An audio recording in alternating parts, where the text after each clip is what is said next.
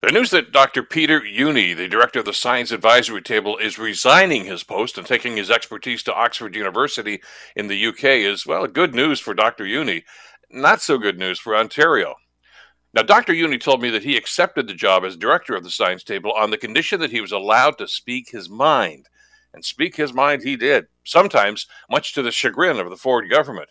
As the pandemic wore on, it became more and more obvious that the Ford government was being selective about which recommendations they chose to follow from the science and medical experts.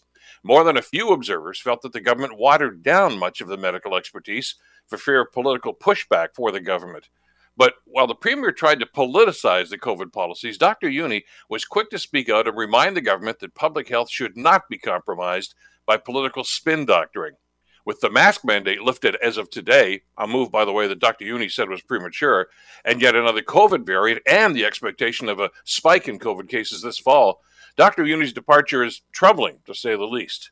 Question is, who now will have the courage to reject political spin doctoring and give the public the unvarnished honesty that we deserve about this virus? I'm Bill Kelly.